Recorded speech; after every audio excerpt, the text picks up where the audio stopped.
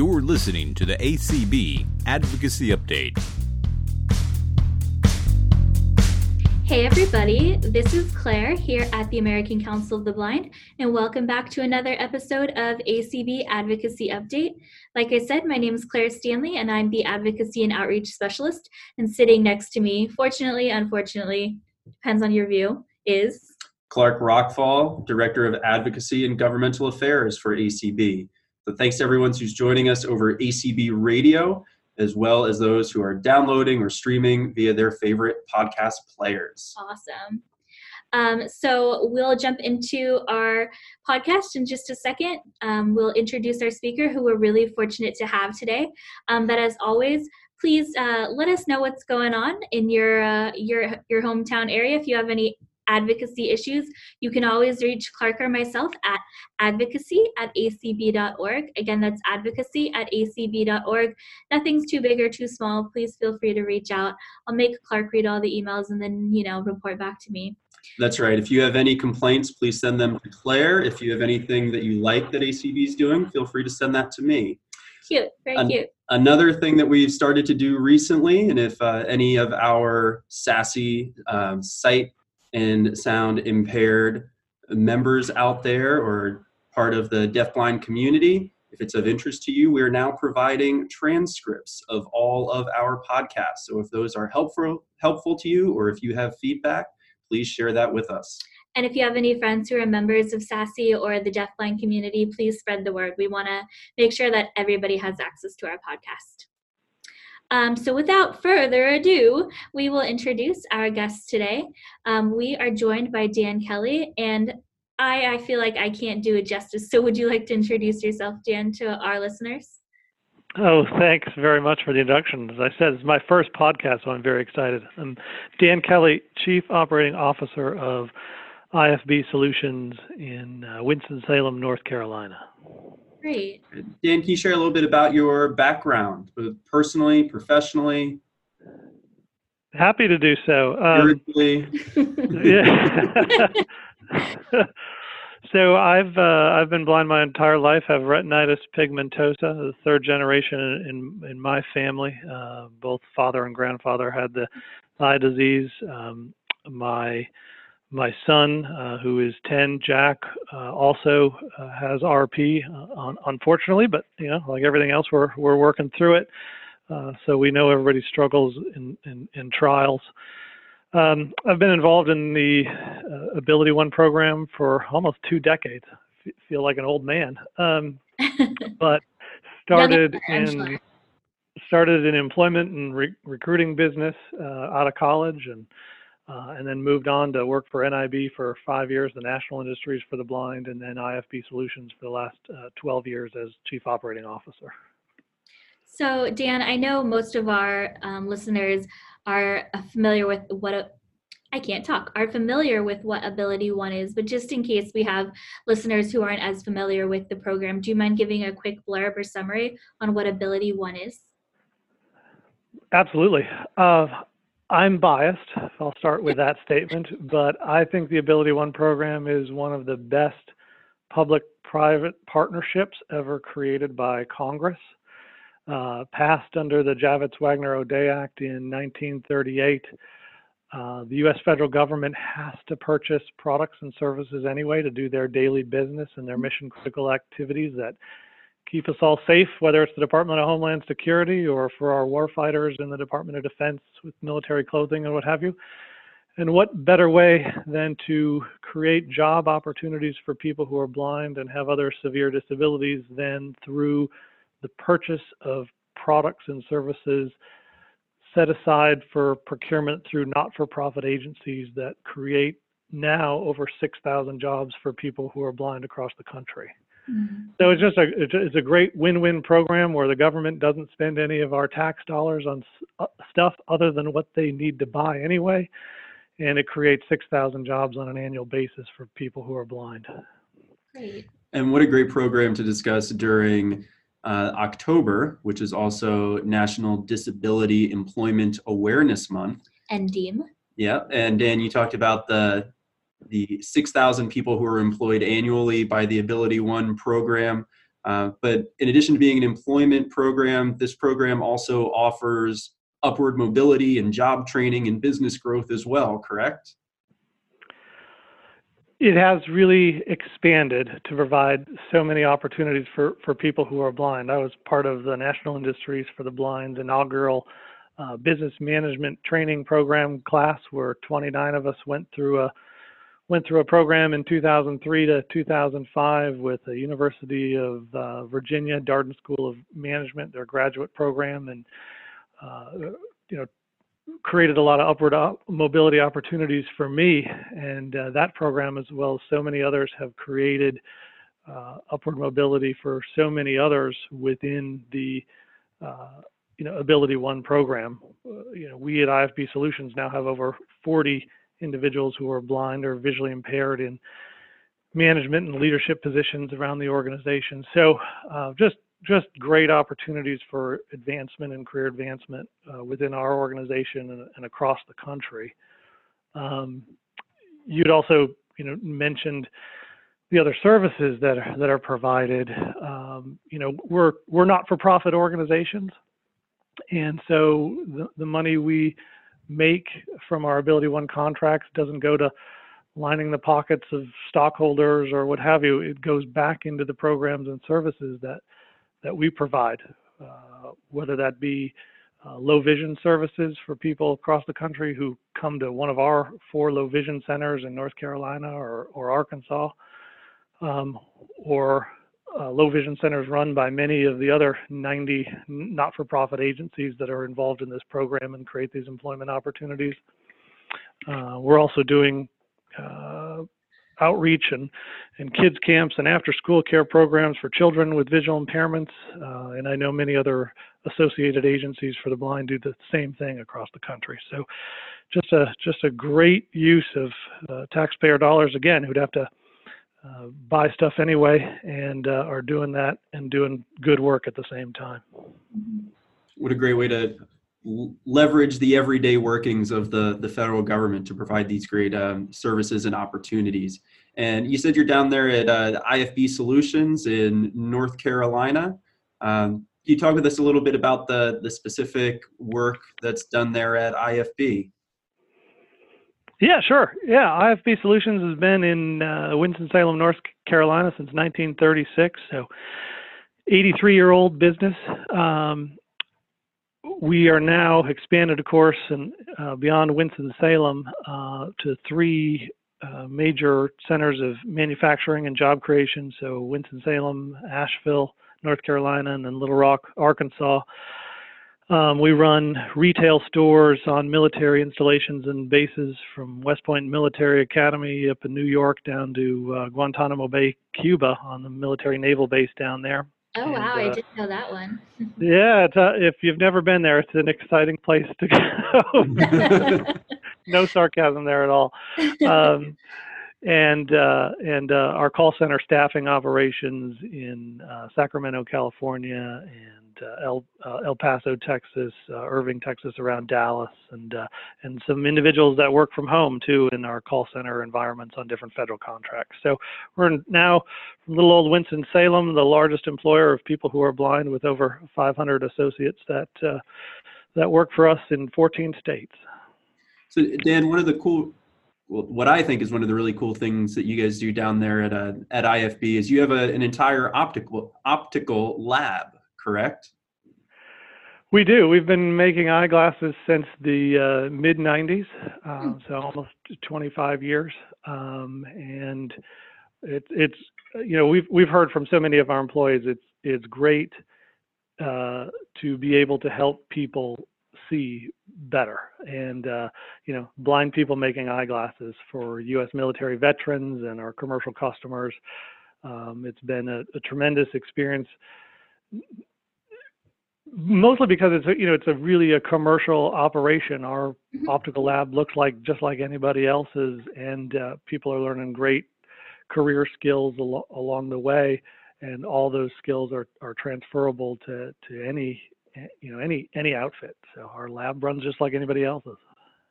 I think that's such a great thing to mention and highlight, is that the skills are transferable, meaning it's such a great career opportunity right here and right now for people who are blind, but then it's also an opportunity to be able to transfer those skills to anywhere they might or want to go in the future. So it's a great opportunity to help people build up their resume. Yeah, and such. I'll just give you, a couple of examples. We've had folks that folks who are blind who have become certified, American Board of Opticians certified opticians. Gone through that testing and those requirements. One individual who retired from us a couple years ago, lost her job in a commercial provider, but was able to get the accommodations and continue the great work in helping, fit people's glasses and dispensing glasses at one of our VA locations that we had in South Carolina. And then, we have several folks in customer service who've gone through the ABO certifications and have become certified, Board of Opticians of certified folks. And just to get that professional accreditation, well working for us. They've been thrilled to have that opportunity and increase their wages and move ahead in their careers. That's great. Dan, one of the main drivers for the business at your optical lab is a contract with the Department of Veterans Affairs, correct? It was until recently, unfortunately, yes. Yeah, and there's been some challenges there. There have been. We've been in an unfortunate legal battle for the last 3 years to try to protect our work with the Department of Veterans Affairs and, more importantly, protect equal rights to employment for over 70 Americans who are blind that were working in our optical lab up until the end of September of this year. Mm. Do you want to talk a little bit more about that lawsuit? I put my lawyer hat on here, and it's something that I've been really interested in following. And I can kind of give a quick summary, but I think you would add far more value based on your experience. But basically what we're seeing is that under some new legislation, more contracts are being given to veteran-owned businesses. And like Dan was saying at the beginning, under the Javits-Wagner-O'Day Act, these contracts in the past had been given to these disability-specific contracts. And so we're now kind of having a superseding policy that's starting to potentially bring about negative implications for these programs that are benefiting the blind. So we're starting to see, what are we going to do? Are these blind individuals going to lose their jobs? Are these opportunities going to be taken away? And again, I'm sure you can explain this in far better detail than I can, but do you mind talking a little bit about the act and what's going on? Yeah, sometimes for the last 3 years, I feel like I've been playing a lawyer on TV, so I'll try to do my best for your audience.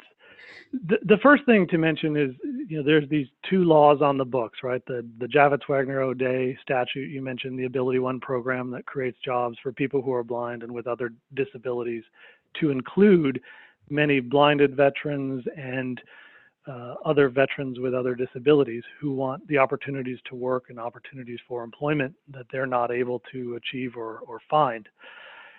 In 2006, this other law was passed through the Veterans Beneficiary Act, which is strictly focused on awarding opportunities to veteran-owned small businesses through competitive procedures with the Department of Veterans Affairs.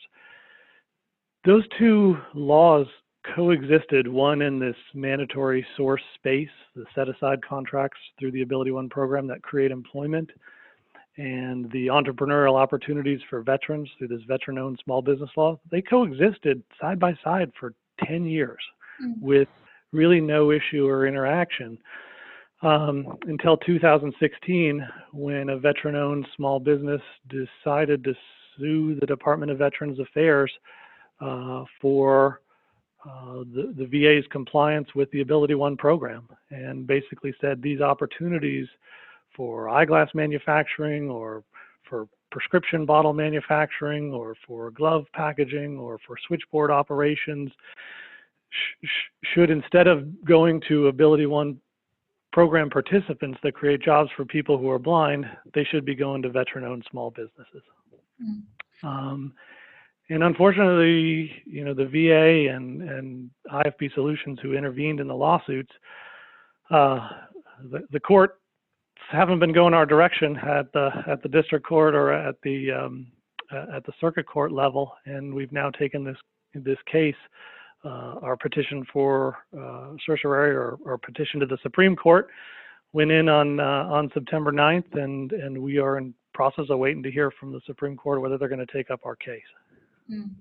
Dan, you mentioned that approximately 70 employees will be impacted by the loss of the Glasses contract with the VA.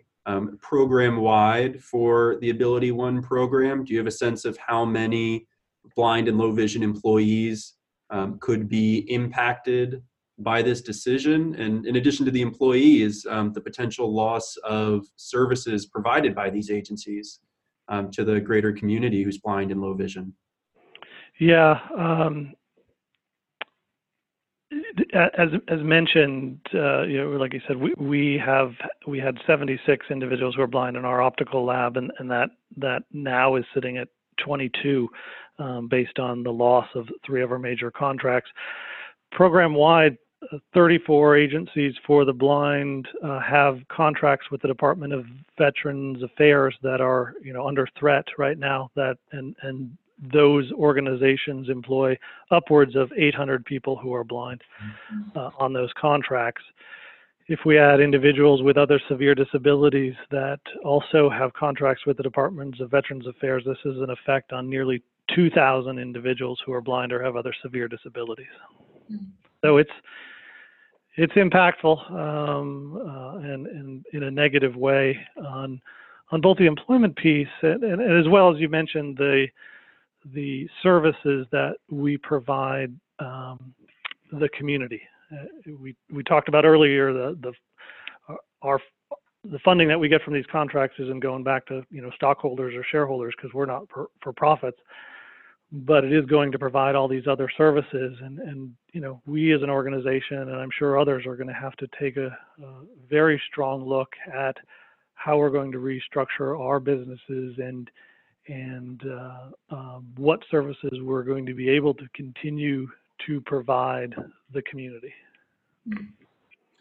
Yeah, and this is an issue that we've heard about more frequently this year from ACB membership throughout the country, whether that's folks here in Virginia, Florida, Texas, Illinois, and I think that's one of the reasons that the ACB membership drafted and voted unanimously to approve a resolution at our annual convention this year, citing the upwards of 15% of the Ability One blind workforce, those potential 800 out of 6,000 employees that could be impacted and people who could potentially lose their jobs, in addition to the folks throughout the country that will lose access to organizations.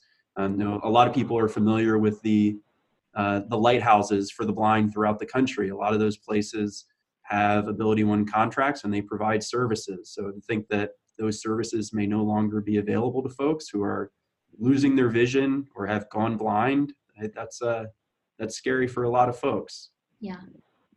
So here at ACB in the national office, we were approached to help in this issue, and we gladly said we would love to help. And in the way we're helping specifically right now is drafting an amicus brief, meaning we're amicus or friend of the court. And this brief basically just talks about the negative implications that really already have arisen, but will also continue to rise as a result if these contracts continue to be eliminated. And so we have been partnered with the law firm who, via pro bono, very graciously are helping us draft this amicus brief to really, again, highlight the negative implications that have arisen.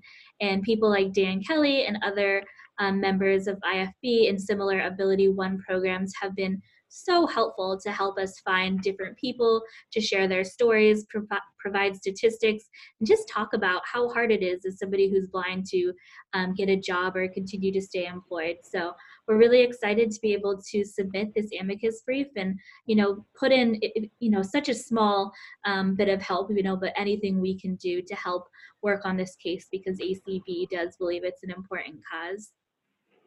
So, Dan, either legislatively or in the courts, what are the next steps here for this issue? Sure. And by the way, if I haven't said along the way, thanks to ACB for your participation in both of this, from a resolution standpoint at your national conference to your filing an amicus brief. This is important to the entire community of people who are blind, all Americans who are blind, and most important to the 7 out of 10 Americans who are blind and looking for work and are unemployed. One thing I just want to make sure your listeners know is this is not a fight between people who are blind and veterans, right? This is a technical procurement law issue that affects both populations, but there are many people who are blind who are, like I said, also veterans and seeking employment opportunities, and others that are, veterans who want to be entrepreneurs. And the VA buys $27 billion a year worth of stuff. There's plenty of room to share, to grow the pie, to go exist side by side and create both employment opportunities and opportunities for entrepreneurship and business ownership. So I just wanted to say that first. And I think the fortunate thing is here, this great republic that we live in, we have opportunities to take this to the Supreme Court, and your participation in that has been wonderful. We also have an opportunity to go forward and change the law, with Congress, right? Make Congress's clarify the intent of what Congress meant and how these two laws that are on the books are to interact. So those are the two initiatives that we're certainly engaged with, along with our other sister agencies. And we're so proud that ACB is standing by us. Source America is standing by us on the side for people with severe disabilities, Blind Veterans of America, and please don't hurt me if this is a dirty word, but also the National Federation for the Blind. The entire blindness community is all on the same page on this issue, which is tremendous. It is. It's great. No, it's true. And are there opportunities, or will there be opportunities in the future for our members if they would like to weigh in for them to do so? I think there will be more in fairly short order, but if you want to do something immediately, it never hurts to call up your congressional House representatives or your senators and say, protect the Ability One program and jobs for people who are blind working on VA contracts. That message has been told on Capitol Hill for a long time, but especially over the last 6 months. And we're all actively working. We don't have a bill introduced yet, and as soon as we do, I'll be back on your radio show to promote what we're trying to do specifically. But the general ask right now is call Congress and tell them to protect the Ability One program and jobs for people who are blind working on VA contracts. Mm-hmm. Well, great. And folks can do that by calling the U.S. Capitol switchboard at 202-224-3121. Again, that's 202-224-3121. And you can ask the switchboard to put you in touch with your member of Congress or your U.S. senators. And again, ask them to protect the Ability One program and VA contracts.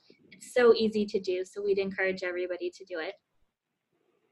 Great. Well, thank you so much, Dan. This has been, I know I've learned a lot, and I think our listeners have learned a lot as well. So thank you so much for taking your time to come and speak with us. Thank you so much for having me. It's been a pleasure. Of course, and we will keep all of our listeners posted on what we find out. Again, we'll be submitting the amicus brief within the next few days, and then as we hear what the Supreme Court eventually we'll decide. We'll keep you guys posted. If it does get a writ of cert, that means it'll go before the Supreme Court. And then if it does go before the Supreme Court, they do tend to take quite some time to hear the case and then write up a decision. So we'll keep you posted on first if it receives a writ of certiorari, and then if it goes further, what the final decision is. So we promise we will keep you up to date. Great. And again, Dan, thank you so much for speaking with us today and sharing this issue that's important to a lot of ACB members. Thanks very much for having me, and I hope I didn't ramble too much. No, not at all. Remember, everybody, if you have any issues you want to bring to us, feel free to email us at advocacy@acb.org.